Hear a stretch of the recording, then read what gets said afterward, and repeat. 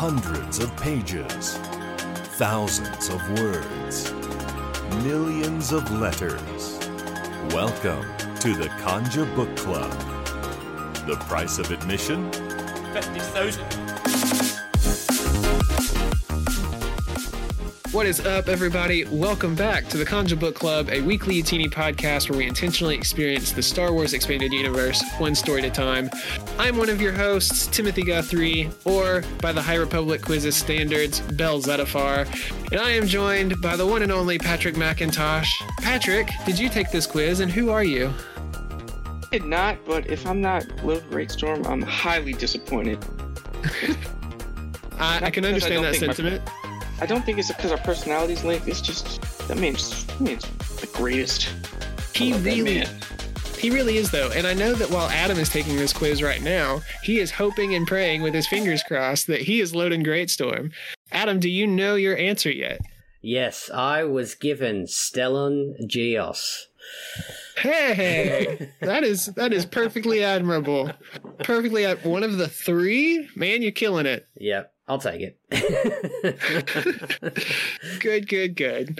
Well, hey, we got out of that relatively unscathed. It's a friendly conversation to start off the show. I think this is mostly because Patrick and I had a sleeper fest last week in our Man U Liverpool matchup, and tomorrow does not seem to probably be any better. Just thinking ahead. The best nap watching the last game. Like, I was watching that game like somebody's old dad in front of the TV. Like, I heard the commentator go, Bruno Fernandes with a free kick. And I'm like, huh? What's that? Oh, he missed it? Time to go back to sleep. Wake me up when the final whistle happens. Must have been hard to watch £500 million not do what they're paid to do. Score. Or did they do what they were asked to do? Ooh. Or, let's be honest, though. I would love to be making a cut of that and not be doing anything. So I'm sure they're not really complaining. I mean, y'all can pay me $100,000 British pounds a week to not score on Liverpool. Yeah. I'll just sit on the bench. Like, I'll do nothing. You can be Jesse Lingard. We can just sit there in the cold and we say, well, that's another 80 grand to my account. Time to go buy me another sports car. Everton seems to be kind of working their way up the table a bit. I'm kind of happy for you. You're not supposed to be. You're about to get kicked out of the Liverpool fandom. No, I'm just trying to express some... Look, here's the thing, Patrick. As we're going to read my favorite quote later in this episode from this chapter, sometimes when people need a hug, you just need to hug them. And I feel like with Adam's constant state of being an Everton fan, sometimes they just need some love. So are you saying that I need a hug, much like the little boy needed a hug? Is that I am saying that I am Buryaga to your Surge. Are you comparing our pain? Well, we are so glad that you all are here with us, friends, one and all. We got a lot of usual friends here in the chat. We got Alexander's with us, Brea's here, Cad Ben is here, Magda Life with is that a top hat? I think that's a top hat. Glad that you're here with us, looking at your username. So glad that y'all are all here. We are live in Discord every Saturday at 4 p.m. Eastern, and our episodes hit the Utini Patreon feed every Tuesday morning around midnight. If you can't catch us live, send us a message if you want to get your thoughts on the air. We've had a couple of patrons reach out to us recently, just like with some thoughts, some ideas, some discussion topics. I'm going to try to weave in some of those today. Anytime you want to get in on this, let us know. Updates. Mr. Adam Dyson, would you like to tell us what's going on in the Discord? Other than you posting Charlie Day gifs, which is fine. I do what I can. So we've moved to 800 members. So I thought I'd just keep pointing it out, these big member milestones. So with the Light of the Jedi and all the rest of the High Republic releases, we seem to have had a huge influx of members, and it just keeps growing and growing. I would say, as we get new members, make them feel welcome, etc. But it's a bit hard when we get 20 a day. So just do what you can. We'll just keep the vibe that we have in the server going, because it's meant to be the safe place that it is. So just thought I'd shout out another member milestone. We are working on kind of restructuring some things as a company, and trying to see exactly what direction we're heading here in the next, 1 to 3 years or so. So keep your head on a swivel there. Really excited about all the content that is coming. And speaking of content that is coming, book schedules for us, you already know. We're doing the legendary Timothy Zahn Heir to the Empire in February. We have one more week of Light of the Jedi to get through. But I'm just going to go ahead and reveal a little spoilery tidbit here for you all that we already know what we're going to do for March. We are going to read, because we've loved so much covering this new release with y'all. In March, we are going to read Alphabet Squadron Victory's Price by Alexander Freed. So it drops the first week of March. Go ahead and get your pre-orders in. Alexander, I see you. There's no way on God's green earth we are going to be reading Jedi. That has already been done and did by our man Corey Helton. We don't need to read that here. It's okay. This is a safe space. We here to comfort each other, not to suffer. Not like that. But I'm super excited. We're going to read Alphabet Squadron Victory's Price in March. So if you haven't already pre-ordered it, definitely do that. I will make sure that it gets into our show notes and that we eventually throw it up in the Start Here channel. That way y'all can go and get access to it and be ready once it drops. So, Adam, did you read within the chapter count that you were supposed to this week? Or did you cave to the pressure and finish the book? I have integrity, Timothy. So I stopped at chapter 32. No, I caved. I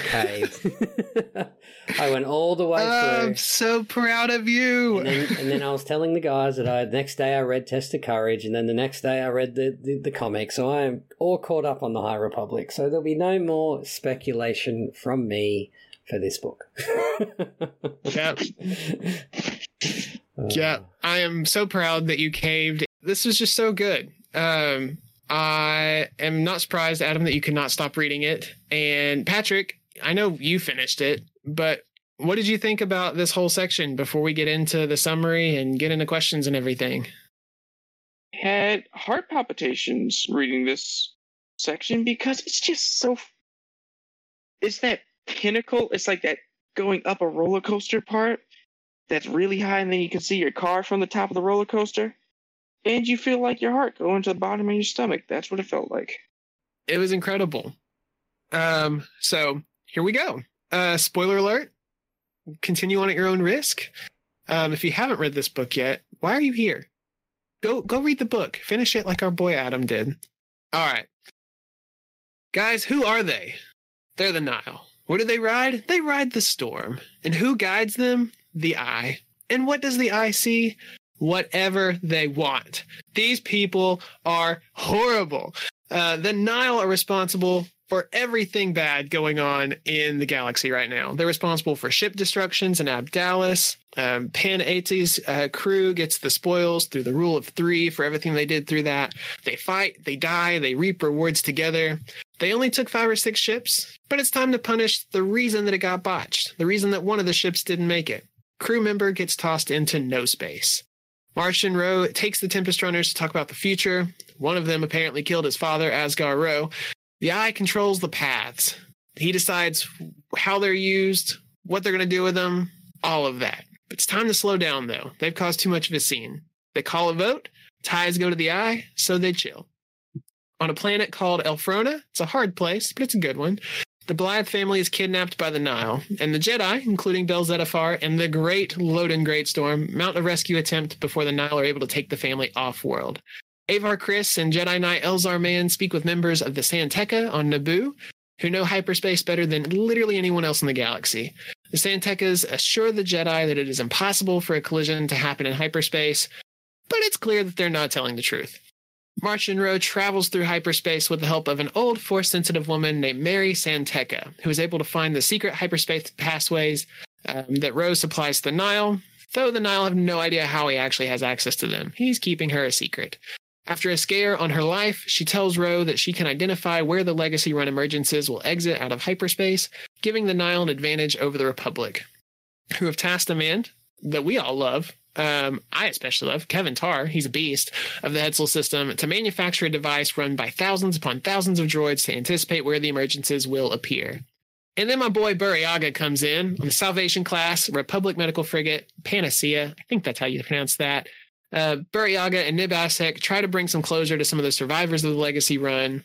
Burry actually meets Surge, that kid from Chapter 1, and learns the Nile were involved, which is crazy. Adam, looking out to you, my boy Surge. When Kassav, one of the Tempest Runners, tries to take advantage of the planetary system Iriadu by offering to destroy the emergencies he knows are coming, something goes wrong, making him a target of the Republic.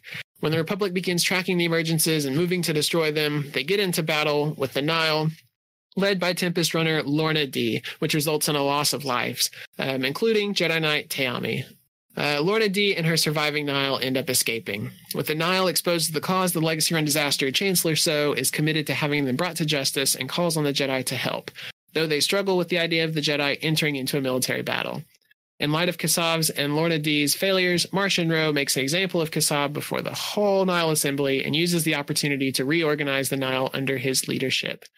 Above Elfrona, the Nile ship containing the kidnapped family gets prepared to toss the youngest child out of the airlock. Oh my gosh. And that's where we end? What? Magdalife, I resonate with your pain and the fact that they're about to do this to this poor child. Adam, what were your thoughts on this? Just wow, this book just kept getting better and better, and really it just pushed me into finishing the whole thing. Especially at the end when they were literally going to throw a small child out of a ship. It's just, they're just savages. And I think that this section of the book really highlighted that. It really highlighted, especially at the start, just what Marcion Rowe is capable of. He's not particularly powerful in terms of physical strength or anything like that, but he has a cunning mind. And now that I no longer require to speculate, like you see it. He is the intellectual power that he controls over the other three. It was just on display here, and I loved it. You don't absolutely. You don't have to be physically the strongest person in the group, but if you can outwit the others, then you're good to go. Yeah. Well, before we get into him, because he's definitely got some sneakiness, some really psychologically deceptive stuff going on. Are the Nile in general the villain that you were looking for? Like last week, you were talking about how they just seemed super menacing, and like we needed a solid villain worth like rooting for to be bad. Did they hit this after getting to know more of them?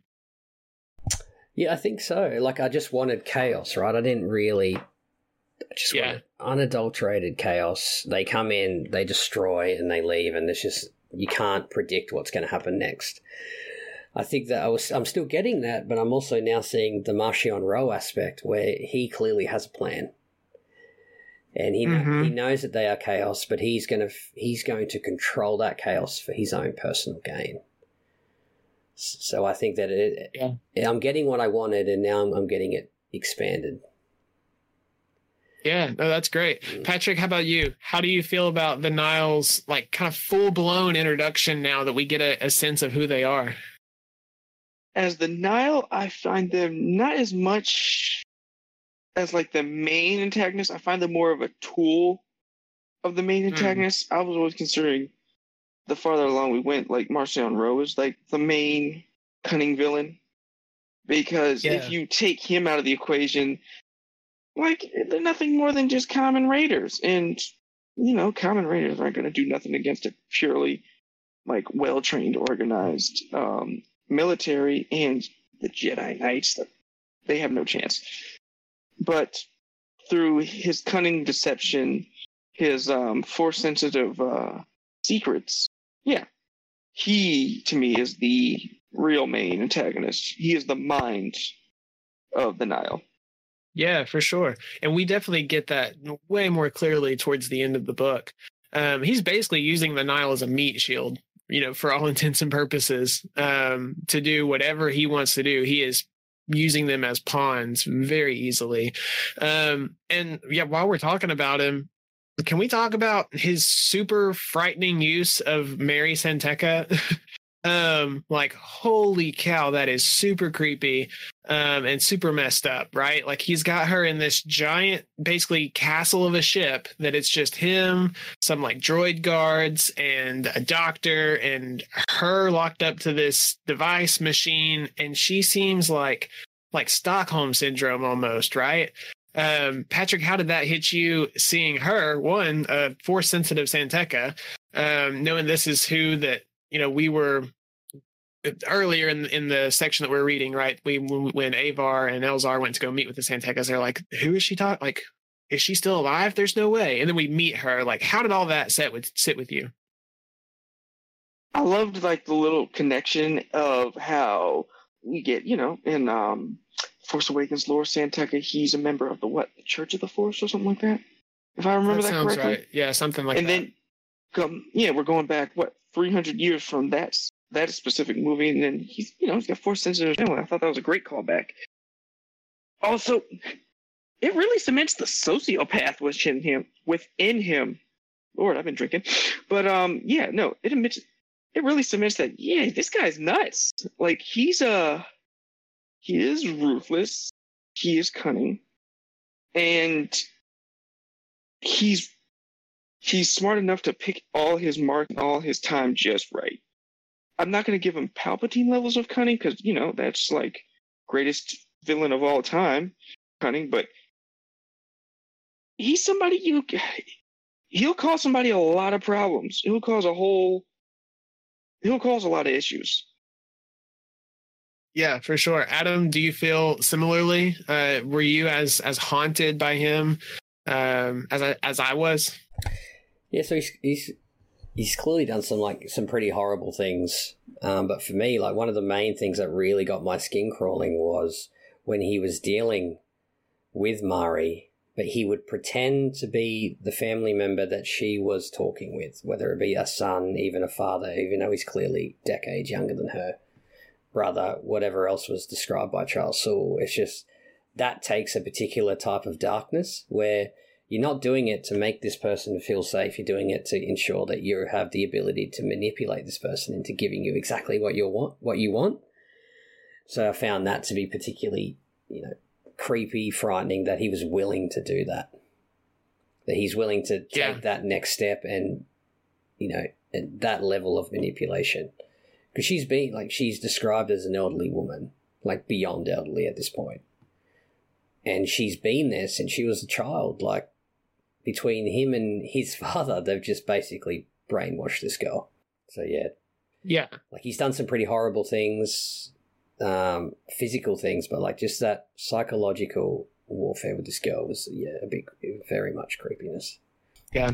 What did y'all think about the, this particular set of chapters was really strong in referencing some of the sequel stuff. I mean, in referencing all of Star Wars, let's be honest, we're in the meat of it, right? We go to places like Naboo, we meet the Santecas, obvious, tie to Lore Santeca, which also ties to the Rise of Kylo Ren comic, where Lore Santeca and Luke and Ben actually go to Elfrona, and we see all this, and knowing that Lore Santeca and the Santeca family have such a history with hyperspace and things, I think it's so awesome that, if I'm not mistaken, that Lore Santeca is the one that points Luke to Octo and points, Poe and them on how to find him on Octo. I think that's so cool that they're kind of backdoor building all of these connections together. And just the main connection of knowing that Lore Santeca was able to pass these maps along, and it started here. And it seems like it started with Marie from all of her work, possibly with these paths. It seems like there was a thing mentioned where, Martian is trying to store some of these, maybe like he's not using many of the paths that she's giving him. So like, where do these go? Like, this could change everything, right? Adam, do you have anything you want to say about that? Yeah, it's definitely interesting. Like, we think of Lore and we think of his affinity with the Force through the Church of the Force, but I think the High Republic goes even further and actually puts his family into that hyperspace realm. So perhaps when we start thinking lore, we start thinking travel, we start thinking hyperspace, we start thinking travel through the Force. Because as you said, even in The Force Awakens and, you know, The Rise of Kylo Ren, he is primarily involved in that space either way. Mm-hmm. Now, we haven't seen much else of his family in the sequel trilogy, and, you know, part of me is this family in the High Republic, they're rolling in credits. They still seem to be a decent family. They're still helping with the Great Disaster, etc. Like, you know, when you see a lot of wealthy people and they give up their possessions and then they go into their faith, like, full on. Like, is that lore where the family kind of just started to give everything away and then they move straight, like, really just into the Force itself in the church? So I'd love to see some more links build up as we go along. Yeah, no, that's a great point. And I'm sure we're going to get plenty of it as well. Let's move to El Frono, since we mentioned it briefly here. Patrick, what did you think about this quote unquote new planet? Hard, but made of good people. Kind of gives off a little Western vibe. I don't know. How'd you feel about it? Yeah, it gave me a lot of like space West Texas vibes. I'm not gonna lie. Like, it was very, just like, you know, very mineral, very rocky. Did I just say very mineral? Didn't know that was a thing. Did not know that was a thing. Okay. Yeah, just very rocky, very dry, very, you know, like country. But yeah, no, just a very peaceful place to be. Yeah. And I was gonna say, it brought me back to Master and Apprentice, about how Qui-Gon always thought that the Jedi, especially the younger ones, should be living in like smaller groups, somewhere isolated. Well, not too isolated, but away from like the machinations of Coruscant and the politics, to commune with regular people in nature. And you can truly see why this is like one of the peak times for Jedi, when they're actually, you know, following through on some of this. Yeah.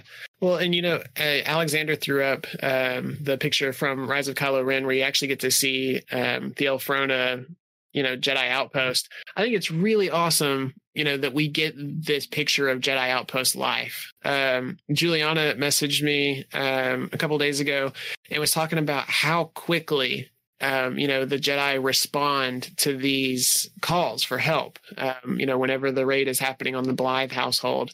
And to me, the way that this kind of operates, you know, the outpost itself is supposed to be built into the planets, the world that they're living in. It's supposed to very much fit in, not be a standout feature like, hey, the Jedi are here. They're very much supposed to blend into the community. But the way that they respond to these calls for help reminded me a little bit of Kenobi, you know, with the crate dragon horn system kind of thing. But it also, real life, kind of reminded me of like firefighters. At least, and especially in the US, you know, you've got all these little fire stations in different communities. And as someone has a need, you know, they get a call in and then the firefighters go immediately and, you know, try to take care of the situation. They come back and they might be on rotation. They might get called out to other fire stations every now and then, you know, if someone's a man down or something like that. But they're so quick to help. And I loved seeing that. You know, they got a cook in the kitchen, and the Blade of Bardota himself. And it seems like, you know, they have their own things that they can help out with in their own unique ways. Outside of Bell consistently getting thrown off of cliffs. I loved getting to see that aspect of Jedi Outpost life there.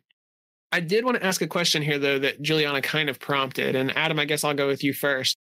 Having these outposts everywhere where they can lend a hand, you know, pretty rapidly if needed, they are very slow to do anything. And they don't seem to be on hand quite as much. What do you think happened there? Do you see the difference in how the Jedi are being portrayed here? I think that your analogy between a metropolitan fire service and a rural fire service really hits the nail on the head. So we're looking at a High Republic where they're willing to put these Jedi out and about. I know it's a different story, but I'm thinking back to the Test of Courage, and there's a certain character there from a certain planet, and he has an ambassador dad, and they're thinking about joining the Republic. Yeah. But there's like a line in there that really sticks out right now, is that on his planet, even though they're really technically not part of the Republic, there are Jedi living there. So this part is definitely reminding me of that part of that story, is that they have a willingness to live out and about. And once you do that, more people are going to be aware of who you are, and they're going to see you doing the right thing. Once you closet yourself on the capital, that goes away. Done. Yeah. So if you spread these Jedi like between systems, and those Jedi on those outposts are basically the marshal of those particular systems, then that changes everything. Yeah, Patrick. Yeah, and with what Adam was saying, it's like when they confine themselves to the capital, and people in our world, everyone's disgruntled about politics in one way or another. Once you're always seen amongst that, you become in the populace mind nothing more than that which everybody complains about, and hence why it was so easy for them to lose the trust of the public. Yeah, it's I've loved how they've been able to build back some of this. It's one of those things you don't it's kind of the reverse of like, you don't know what you're missing until it's gone. It's like we're getting to see that after the fact in reverse of like, we had nothing and now we're seeing what it could have been. If things had just gone more right. It's very interesting, like those who are Australian, if they listen to this show, or those who have been to Australia, we tend to catch fire a little bit often. It's probably too often. Yeah. And because we have so much bushland, we have so many rural centres and rural emergency centres, and those rural firemen and women, they're all like directly a part of the community. Like they are. Yeah. You have, the shop, the supermarket, etc., and then you have them. Like they are integral to the Australian rural community. So like I'm thinking about that mentality, I'm thinking about this outpost life, and they would be integral to that planet. Everyone would know them. I've read on, so I know what this is, but they're getting the call to help, etc. Like people know to call them. They are part of them. They are integral to that structure. And once you take that away, you take away like the people's crutch. So when there's a fire, it's not coming out. Yeah. Let's talk a little bit about the Tempest runners, the raid on Iriadu in particular with Kassav. And please, y'all are listening to the audiobook, so please correct me if I'm butchering these pronunciations. It's guesswork for me. Kassav. No, I'm just kidding. Kassav. Sorry. Well, Kassav is reckless. And how did it hit you guys that he would just, go off and try to hold basically Iriadu for ransom? Patrick, did that take you back at all? Were you surprised? No, he's an idiot. Let's be honest. He's kind of an idiot. So it's like, I never saw his plan working out that well. Because, idiots don't have, foresight or planning or a good thought process. They just do. Especially when something stupid. Especially when you are out of your mind on the Star Wars equivalent of cocaine. Yes. And down fire. Yes. AKA the Star Wars equivalent of marijuana. Yes. My gosh, these guys, this is crazy. So I did not listen to the audiobook, but I listened to a clip from this particular section, and my God, Mark Thompson is a freaking beast. The way he killed that whole scene, the music behind it. I mean, this was a whole nother level. I felt like I was there and watching it, and I was like, this is a wild rave that I did not want to be invited to. How did I get here? A rave from an 80s movie where you see a guy with a green spiked mohawk and a leather jacket with all the zippers that was in a Michael Jackson video. I Was do it have the one question though? was it Batman versus Robin with the motorcycle gang scene that was very much like this? Yeah. I could be wrong. Yes. Wait, is that the Batman with like the nipples on the bat suit, like George Clooney? I think that's Batman Forever, but I digress. Okay. All right. I do have one serious question. Since there's no mention of like actual credit cards or anything, and there's no such thing as a dollar bill, I want to know how they were doing cocaine. Were they just putting their face on the table? I mean, why like, not? Or were they just like they have like one of their Trandoshan friends just like dip a whole claw in there and just like put it in someone's nose? I'm sure you could find some ways to use some calamari flan or something like that. I am not advocating for this. But I don't have any experience in it, so I couldn't really tell you what they could or couldn't use. I'm just thinking of horrible bosses, and maybe you just drop it on the floor and something happens, and you never know. Oh yes, they did have pills too. Like yes, Magdalife said there was pills. Yes.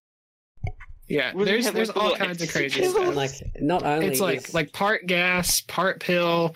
It's like the uppers were one and the downers were the other. Like it's a whole thing, man. Like so crazy. And not Adam, these guys not overdosed in the middle of a battle. Sorry, Adam. That's okay. And I was gonna say, it's not only is this whole idea stupid to begin with, but the planet that they pick to do it to is Tarkin's home planet. Is a planet of Tarkins. Like yeah. And those of you who have read Tarkin, you know what to expect. And you said you listened to a little of the audiobook. I don't know if you would have heard if you listened to a section that included the governor's voice. The governor's voice, it is a female governor, and Mark Thompson he does it really well, but you can tell that all she's thinking about is revenge. She's getting extorted. She's going to give away whatever she needs to give away, but in the end, she knows that she will hunt this bloke down. Answer me this. Doesn't she sound like Governor Price off Rebels? Yeah, I would give it that. But a much more vengeful Governor Price. Like of all the planets you don't want the smoke from, but Tisk. Yeah, like Governor Price blows up the fuel tank. This governor skips the fuel tank, gets out of the walker, and goes and fights Kanan like hand-to-hand combat. Yeah, I don't care if you got a license, you will learn today, boy. Of all the planets that you could have picked, this was the wrong one. Like the only way you probably could have done worse is like picking Mandalore or something like that. Like this was a mistake. Well, you knew the whole thing was a mistake when they're back in their headquarters. That we will allude to in a second, when they did so much coke and drugs that they were like, all right, let's go fight some Jedi. No, that's a bad idea. No, put the drugs down. Go to rehab. Yeah. You don't want them problems. This is why you don't do drugs, because you make bad decisions and bad things happen and mean people come and attack you when you mess with their house. No, you know better. Has state ground laws. Open blaster carry is legal. They do shoot you. Alexander said, when they said High Republic, this is not what I thought. Yes. Crazy. Absolutely bonkers. Yeah, that was a mistake. I love that they brought back Iriadu into this. I love that it's Tarkin's homeworld. I love that that's yet again another connection. And it helps to flesh out some of the stories that we've gotten previously. I think Tarkin was one of the first, I think it was number 2 or number 3 in terms of the new canon books that had been released after the buyout and everything, and it was an all right book. I loved it. It's one that I think I appreciate more after the fact. Long after I've read it, I'm like, oh man, that book was really important. And I think this caused me to once go back and be like, oh, I know exactly what these type of people are, who they are, the things that they're going to do. They're very vengeful. And if you take something of theirs, they will get something back from you. Yeah, they will end you. It's like if you read it, also if you listen to the audiobook, you can tell that they're pretty serious people. But if you had read Tarkin and then you were to read or listen to this book, you understand how much of a mistake that really is, because coming from a book that was 2015 is now kind of being referenced in a way, because it without Charles Soule having to write it, if you have read Tarkin and read some of the expanded material around this planet and its people, you just know that this is all bad. All bad. Yeah. Yeah. Well, and this just once again, I think, illustrates Soul's love for Star Wars in general. I mean, there are so many different connections here, and he's pulling some deep lore out. That's just really fun to see. Patrick? All right, guys, I'm starting to understand why the Republic started to get into some decay here. Lack of DUI checkpoints. Because those guys were flying across the whole galaxy high as a kite, and not once was somebody pulled over and breathalyzed or piss tested. Not a once. You can't be doing that. That's how you fly into a planet. No. You're right. They weren't even using the pads to get there. No. They were just all coked out and high and just said full steam ahead. Just punch it. Pull them over if they're high. Can you please step out of your vehicle? It's a good test. If they step out of the vehicle and die in deep space, then they're high. Chris, ha, got you crackhead. This is, I think, while we're still talking about the Nile, I'm gonna to move to getting tossed out of an airlock and things like that. I do want to talk about No Space and the Great Hall of the Nile before I bounce back and we hit Avar and Elzar making it rain. But what did y'all think about this No Space Great Hall of the Nile? There's just in nothingness with this, platform and like a bubble shield. And if you don't like them, you do something wrong, you just get tossed out and they watch you float away. Adam, how'd that hit you? It's pretty frightening that, you think that you have found this group because, from what we've read, they do value, like, come join us, you get freedom, etc. But really, like, you don't. Yeah. Like, especially if you're at the strike level, like, you are a little more than trash at that point. And it's just really interesting to see their propaganda and the way that they clearly get people in who weren't forced in. Those who willingly joined, and these people have willingly joined for a reason, just to then be thrown out the door. Like, you got 5 out of 6 ships, you would think that that's a win, but no, for them that is a punishment. But just with the Hall, sorry. Can I tell you what it really sounds like to me? The Nile sounds like a multi-level marketing scheme to me, with their different tiers. Yep. And it's just. Oh, someone messed up. You didn't pull your weight this month. I'm sorry. Yeah. We say for 500 credits, you get the first level. What concludes the first level? For 500 credits, you get the first level. But what is that level? It's the first level. Yeah, piggybacking off of Magda Life, you know that Martian Rose driving a pink Cadillac or something like that, right? He sells it. But he sells Avon and Destix out of the same car. Like, just back to Anyways, the Hall as well. Yeah. Like, the Hall's pretty cool. Yeah, like, it really leans into that Norse vibe that they're giving off. I do have one question though. How trippy would that thing to look out into space in a bubble when you're that high? Because I'm pretty sure there's not a. I mean, it's probably like an awe-inspiring. Like it's well, I shouldn't say probably. It is awe-inspiring when you're sober. I've been to space before. Yeah. Well, totally throughout the system. It kind of reminded me, honestly, of, for those of us that have seen Stranger Things, it's when like 11 goes, fully sensory deprived, and she's just in blackness. Like, that's kind of what I imagined. Like, not even seeing space, considering they call it no space. Like, it's just complete and utter blackness.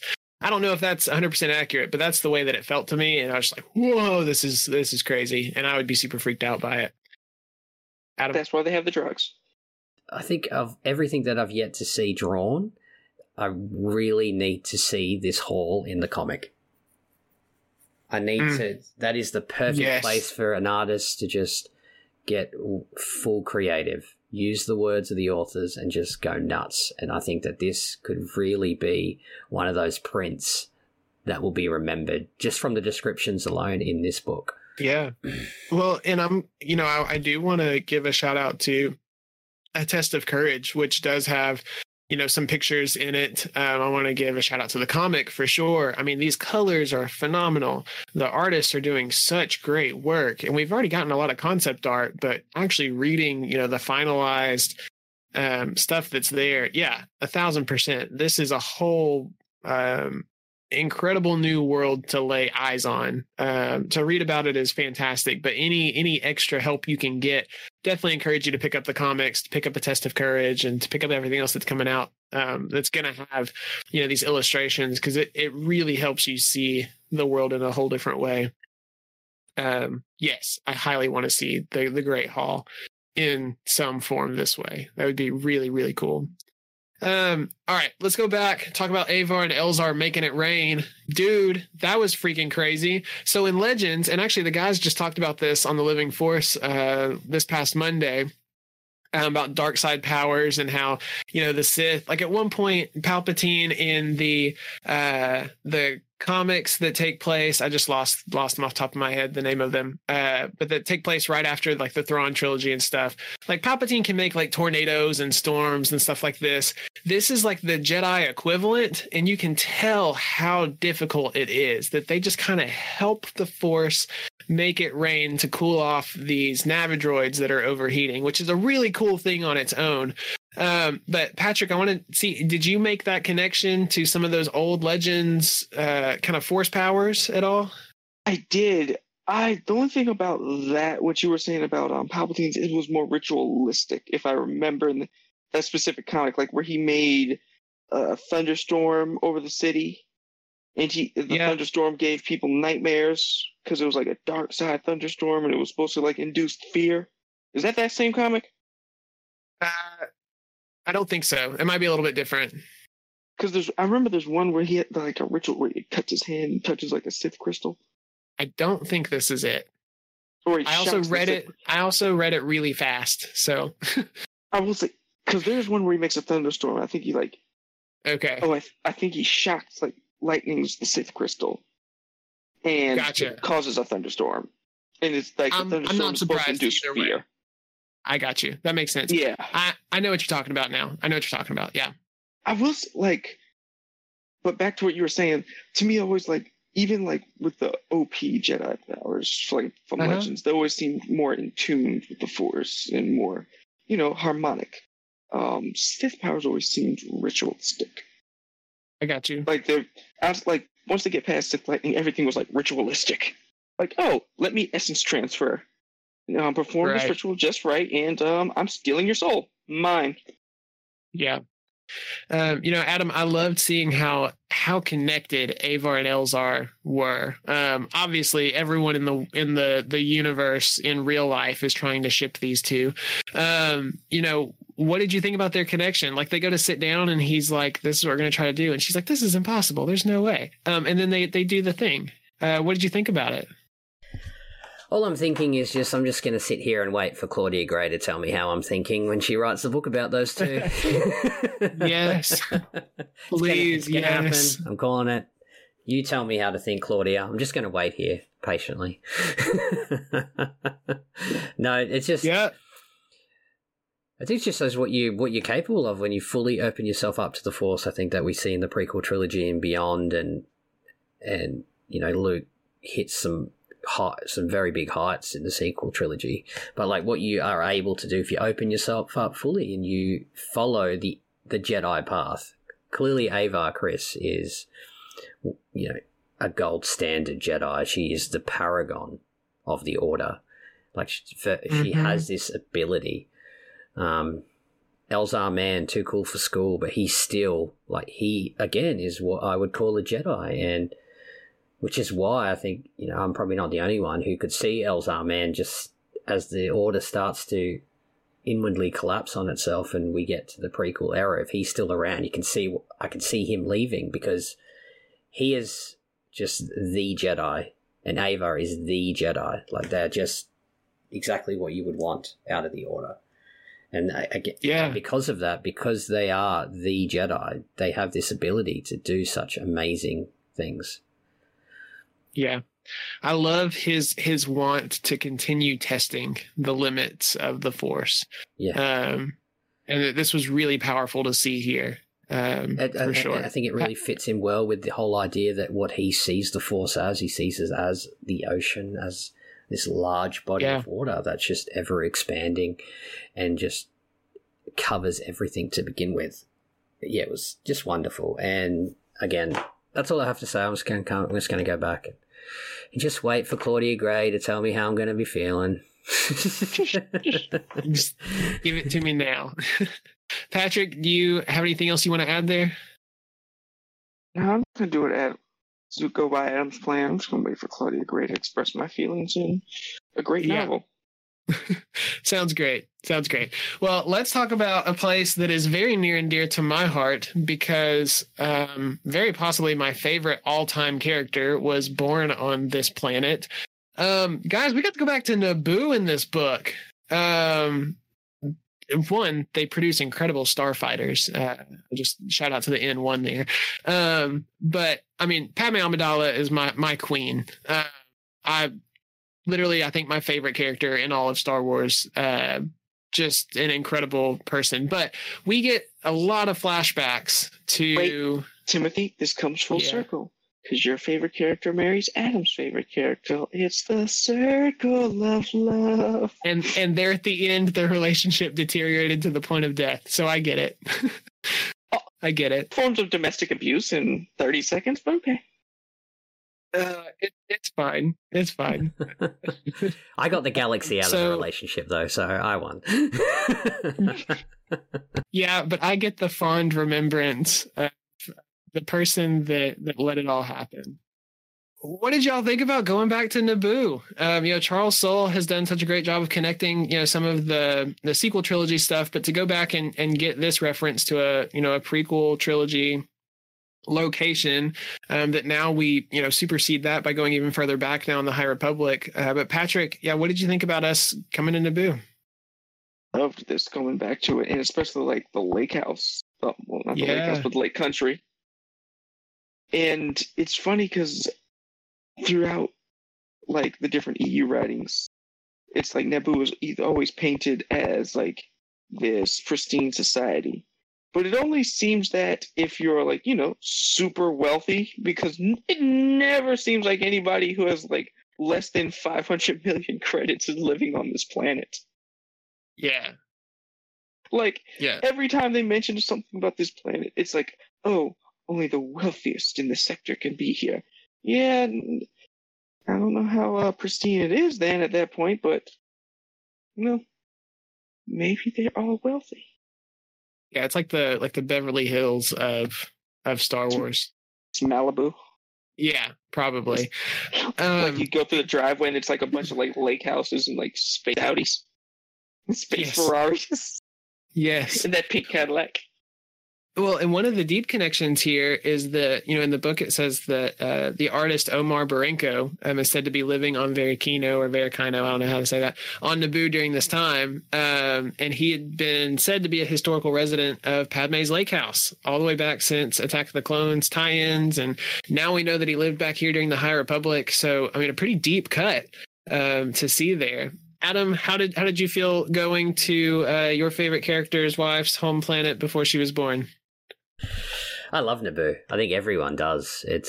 I think over the last, 12 months, with just so much prequel material, E.K. Johnson writing her books, Greg Rucka leaning into prequel material for this latest Darth Vader run. It just seems to be a bit of a renaissance going on, and I love it. And every time that we go back to Naboo, I think, just feel lucky that we've waited long enough that we can actually now go back to these places. And everyone loves it. Just shut up and love it. Yeah. Yep. I agree completely. It's, there's conversations you can have with the fandom and stuff, but it took us 18 years to get here. So, yeah. It's just, and it's worth it. Any chance that we have to go back, it is a beautiful planet. And just the authors can just simply describe these locations in such a wondrous way, and we're going to hopefully see it in I'd love to go back in the High Republic comic and see what it's like in the High Republic time. Maybe we get to see the Santeca family in that comic run and actually see some imagery. Yeah, that would be really, really cool. So outside, oh gosh. Outside of connecting to, pre-established places, we get a lot of new characters still, even outside of Jedi. We do get to talk about some more Jedi. We get Indira and Porter Engle, the Blade of Bardotta himself. We get Ember, the Charhound, which I thought was a really cool addition to the quote unquote family here. I love that Charles Soule was able to ride around we don't really like we don't believe in attachment. So we just decided that instead of calling it attachment, the Force just brought us a new member of the team. It's like, I see what you did there. Loophole. But I loved it. I love that Ember kind of helped come in and saved at least part of the day here towards the end of this section. Can we talk about how Ember breathes fire? Yeah, it's one of the dopest things I've ever seen in Star Wars. Super cool. Real quick, I hope that dog is just like Minpin or just like a Yorkie, just running after him and just breathe like a whole fireball, like a little Pokemon. Oh man! Well, I believe Ember makes a debut appearance in one, the concept art, but two, I think on the special edition cover, the out of print cover. I think I could be wrong, but I'm pretty sure the Ember shows up there. Yeah, I think Alexander's right there with me. Either way, super cool, and I definitely want a little Charhound myself. Just maybe with some, less fire. But out of the new Jedi that we met, Indira, Porter Engle, obviously we got to see some more Bell and Loden. But between the new Jedi, Indira and Porter Engle, did either of those stick out to you, Adam? Did you find that you favored one over the other? I think Porter's story for me was just really just hits you. Like the Blade of Bardotta, like he, literal Blade Master by the sounds of it, like the old Blade Master title you'd see in the Old Republic. And now he's just enjoying his retirement on this deserty planet in the outpost where he enjoys cooking. So yeah, it's just that his nickname implies that he was 100% into the warrior culture of the Jedi, and he's probably put that lightsaber through a few pirates or two. It's just, yeah, big fan of that character. And then I love that Ember came to his rescue. That was cool. Yeah, I love that he's that Porter is kind of positioned at first as like, yeah, he's been through some things, but he's like kind of retired, and this is like the way that he's going to go out. But then you get that moment where Bell is like, I don't know that I'm prepared to see one of his ghosts, like, to see what he used to be. And the fact that you can be on the light side of this and be a little bit, I don't know, the kind of reverence that he kind of has for him of like, I'm no one's ready for this. Adam? And I think it's really interesting, like the way that he describes how he feels when he has to get his blade out. Like he knows it's anger, like especially when the mother is pushed out and she's been shot with a blaster. Like he is angry. And he wants... Oh, but it's not anger. Exactly. He's just certain. Exactly. And he has this ability where he then changes his thought process and just puts a blanket over it. He's like, nope, it's not anger. It is exactly what I think. I'm going to call it something different, and it's going to be something different. Right. It's like he's covering his eyes. If I can't see anger, anger can't see me. Like, it's just... That, I think it was like a good little section where you look at that and you look at the idea of anger versus control, and then the idea of Ember joining the team as just joining the team as another companion, no attachment, basically just a work colleague. Like just in this little outpost section of the book, it's like Charles Soule. It's just like just subtly pointing out all these little problems, and the idea that three generations of Jedi are just, I think the whole idea that Ember couldn't join the team and be loved and cared for is dumb.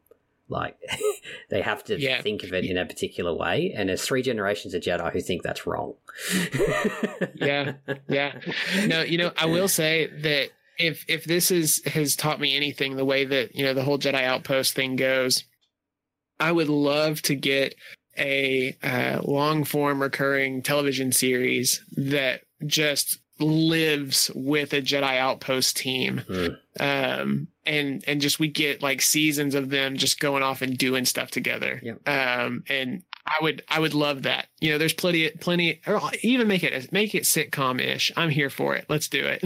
And I think they can have the ability to think this way because they are in this outpost. They're not Yep. constantly surrounded by their peers and by really the council and being controlled what to think and what to say. Like when they're here, they can laugh about it. Like Bell can just have a laugh and not fear repercussions of any kind. Porter Engel, like because of where he is, the idea of that his anger has now been told is telling himself that he's just certain. Like I'm sure if he was to feel that in the Jedi Temple, then everyone around him would feel it and think something completely different. Like they just seem to be able to be themselves in the outpost environment. Yep. And Patrick? Yeah, no, to Adam's point, I think that's what makes them real, actual in tune with the Force Jedi. Because when you're, like we talked about earlier, when you're in Coruscant, when you're in the capital, you're caught up in the political machinations and it's almost like a saving face at one point with you're trying to keep this, this glowing beam of light within yourself at all times to save face and show strength for the public almost, and keep that high moral authority for the rest of the population. But when they're almost, I could say they're out in nature, living, out in nature among the simple folk of the Outer Rim. They're in tune with how the Force calls them. They're in tune with the actual people's needs, not a political swing of the local, but actual, the farmers need this. We're protecting so-and-so from that. No ifs, ands, or buts. And we're following the Force's direction. This is not a Republic thing. This is our thing. Yeah, really cool. Really great insights. We're coming up towards the end of the episode. I do want to give a shout out to the fact that Loden Greatstorm detached a weapon and fired it on the back of his shoulder pretty much. Loden friggin' Greatstorm is his new name. Very similar to Luke friggin' Skywalker. My gosh. Loden's a beast. Shout out to him. That's incredible. The last thing that I think I want to mention before we get into Patrick's fun question is I gotta fully read my quote that circles back to the Liverpool Everton kind of fandom here that I saw play out. And I loved that our boy Serge from chapter 1 on the Legacy run, I love that he survived. That was one of the last things that Hedda thought about was, I hope that the kids made it okay. But there's this moment, right, where he's there and he's looking kind of sad, and Burryaga doesn't want to be at this whole setup where, they're trying to give some closure to the people who survived, there at the Hetzel system. And Serge is just looking very forlorn, very defeated. And Burryaga just kind of looks at him, and they go and they start this conversation of like, hey, look, I know you can't understand me and I can't really understand you, but like, hey, this is my name and your name is Serge. And then Burryaga, it just says Burryaga reached out and folded the boy up in an embrace because of the way that he was looking. He couldn't understand why anyone hadn't already done this. When someone was hurting, you did what you could to heal them. When someone was lost, you found them. And I know that we're probably going to get a better quote towards the end of this book that I think may define what this period of time means to be a Jedi and things like that. But this to me was it. As far as I had read in this book, that's what the Jedi are supposed to do. And in comforting Serge, Burryaga takes on some of that burden so that he can kind of live and breathe a little bit easier. But this is my favorite quote from this particular section. I wanted to make sure that I called it out. And also because I know that Adam, as an Everton fan, really struggles with a lot of hurt and literal loss at the fact that they lose often. And, sometimes you just, whether you're a rival or not, sometimes you just need to hug someone who's feeling a bit down. And so that's just, I thought of Adam when I read this. Much love to you. So all the shade was thrown on this podcast. Yeah, you see it, Patrick. As the sun sets, the shade in the darkness has grown longer. I am particularly disappointed, Patrick, that Timothy would use Burryaga and his moment with Serge to throw shade at us like that. It's not a very Jedi thing to do. He used a beautiful moment of a little boy hugging a giant teddy bear to throw shade at us. Well, you can't throw shade at me because I'm on top of the table, so you can't throw up. It's hard to throw uphill. Oh, sorry. Yeah. I lost you a little bit there, Patrick. What was it? Just let them know it's harder to throw shade uphill to the top of the table. We'll see. I'm sure there's something here towards the end of the book that I'll be able to throw at you, especially after tomorrow's match, Patrick. So don't think you're safe. Oh no, we're bound to trick it up at some point. Well, until we get to that point, we've gone through some connections that we found. We talked about a lot of fun things, some fun characters, fact that Loden Greatstorm is a beast. But Patrick put in a fun question here that I think would be awesome to talk about briefly. And then let us know in the comments, if you're listening to us on Patreon, let us know who you think would fit in this category. So, Patrick, I will let you ask it since it is your question. Somebody hit me with the game show music. And the applause. And the applause. Thank you. All right. This is why we're free now. Yeah, because no callback to that. Yeah. But you know what? Let's find out who would be in your Jedi squadron, all flying vectors. We've seen some remarkable piloting in the High Republic so far. Who is your 3-man squadron? All flying vectors. It can be Legends Jedi. It can be a Canon Jedi, High Republic. It does not matter. Who is your leader and his 2 wingmen? And Timothy. Oh, gosh. So I am going to throw... I just lost her name. Indira. I'm throwing Indira in here. If only because she can not only fly her own ship, but she can fly another ship while she's flying her own ship through the freaking Force. So if she doesn't make your fighter squad, something's wrong with you. No, I'm definitely picking her. I would go with Loden. And my third, I think, only to make some kind of concession of shared friendship here, I think I'm going to put Anakin in the other cockpit because he's a beast. So just to try to help build a bridge that I may have blown up with Adam, I'm going to put Anakin in the cockpit. So those are my 3: Indira, Loden, and Anakin. I'm done. Adam, who you got? My leader would be General Anakin Skywalker, the height of his flying ability, and then on his wing would be young Anakin Skywalker, pod racing age, and then on his other wing it'd be child Anakin Skywalker in the Darth Vader suit, unbeatable. But all serious though, like imagine Revenge of the Sith Anakin in a Vector in a ship that you control with the Force. Gosh. Like just imagine what he could do with a Vector before they were given these standard Actors class ships. Like, crazy. But I will throw like another serious one in, is that after reading the comic, the single issue High Republic, Keeve Trennis and what she does with a Vector in that comic is very reminiscent of what Anakin would be willing to do.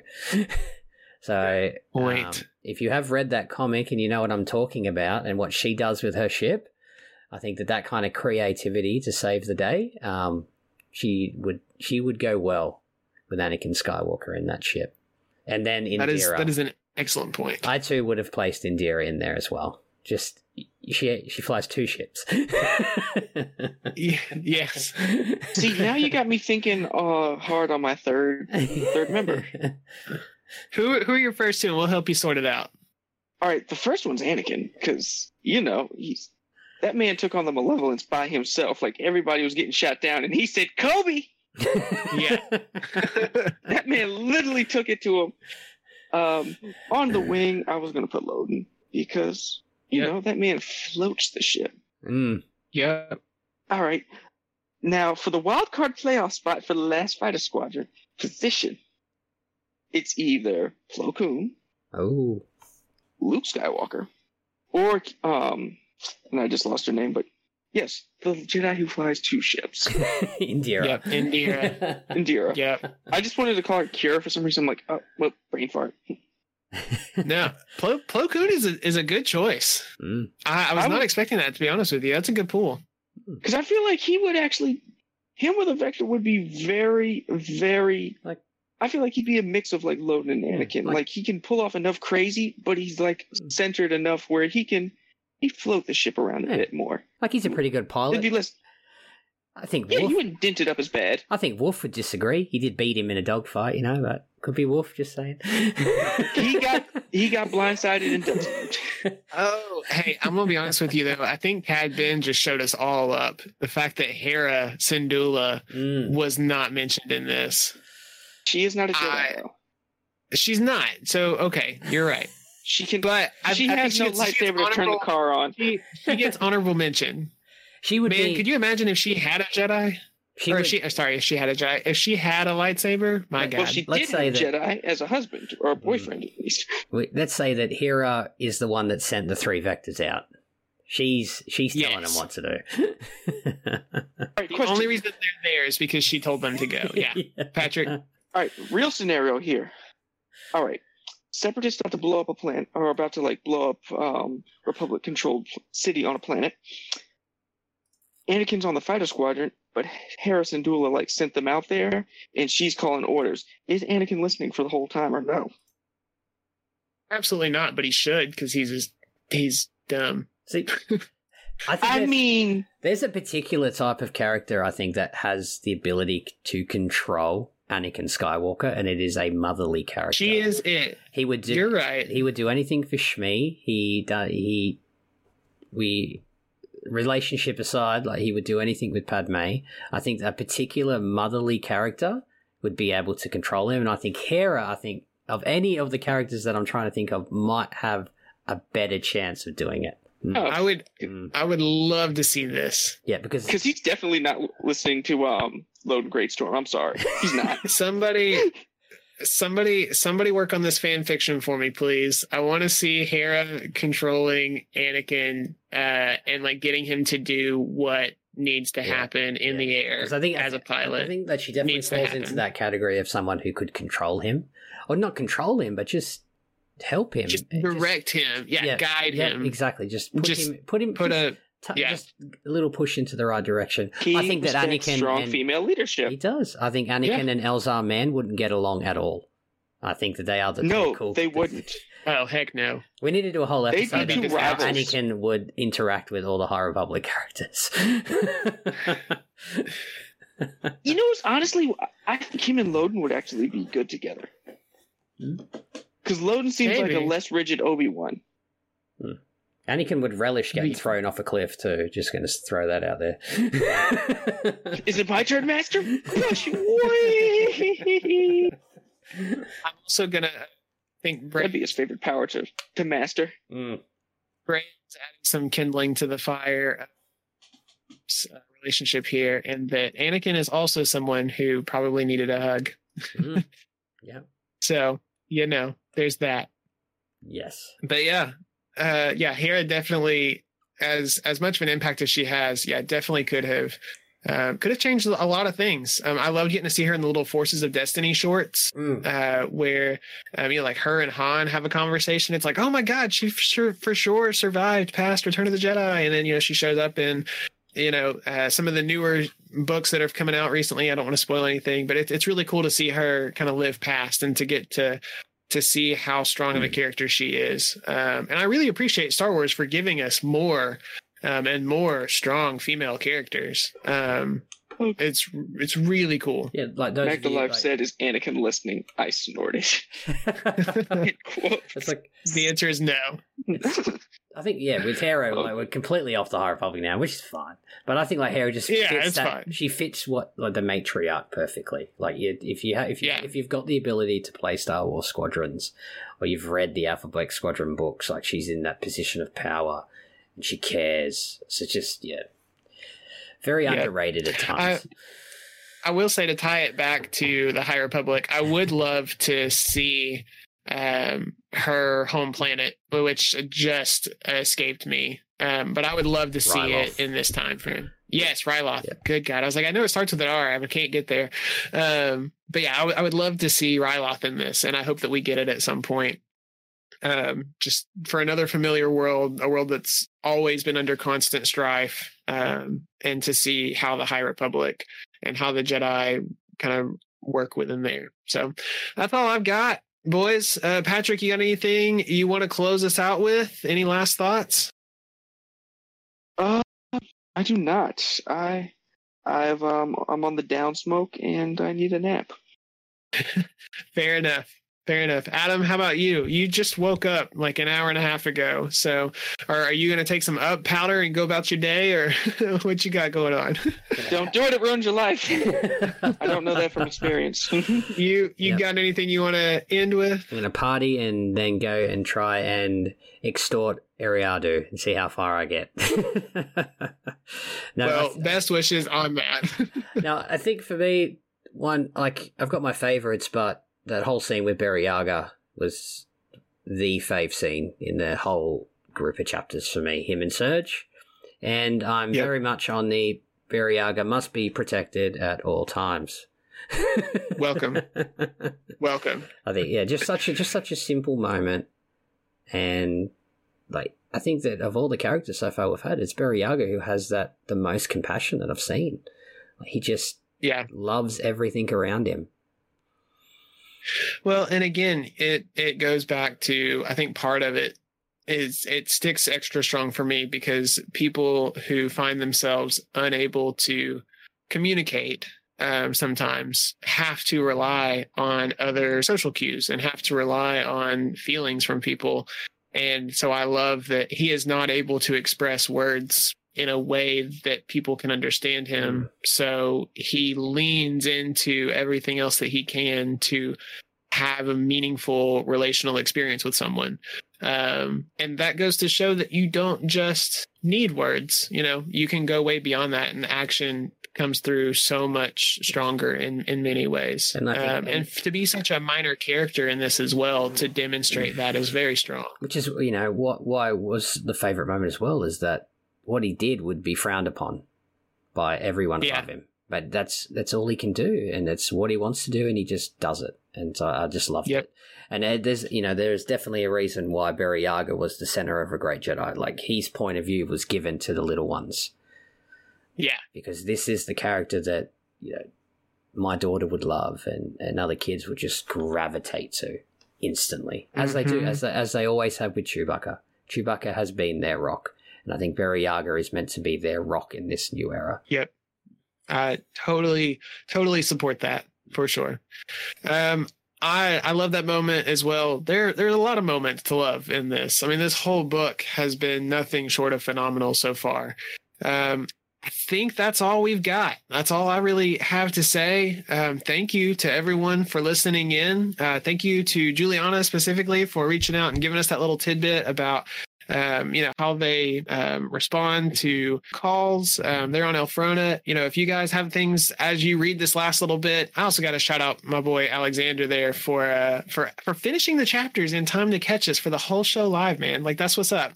Glad to have y'all here, however you show up, whether that's live or you're listening to us on Patreon after the fact.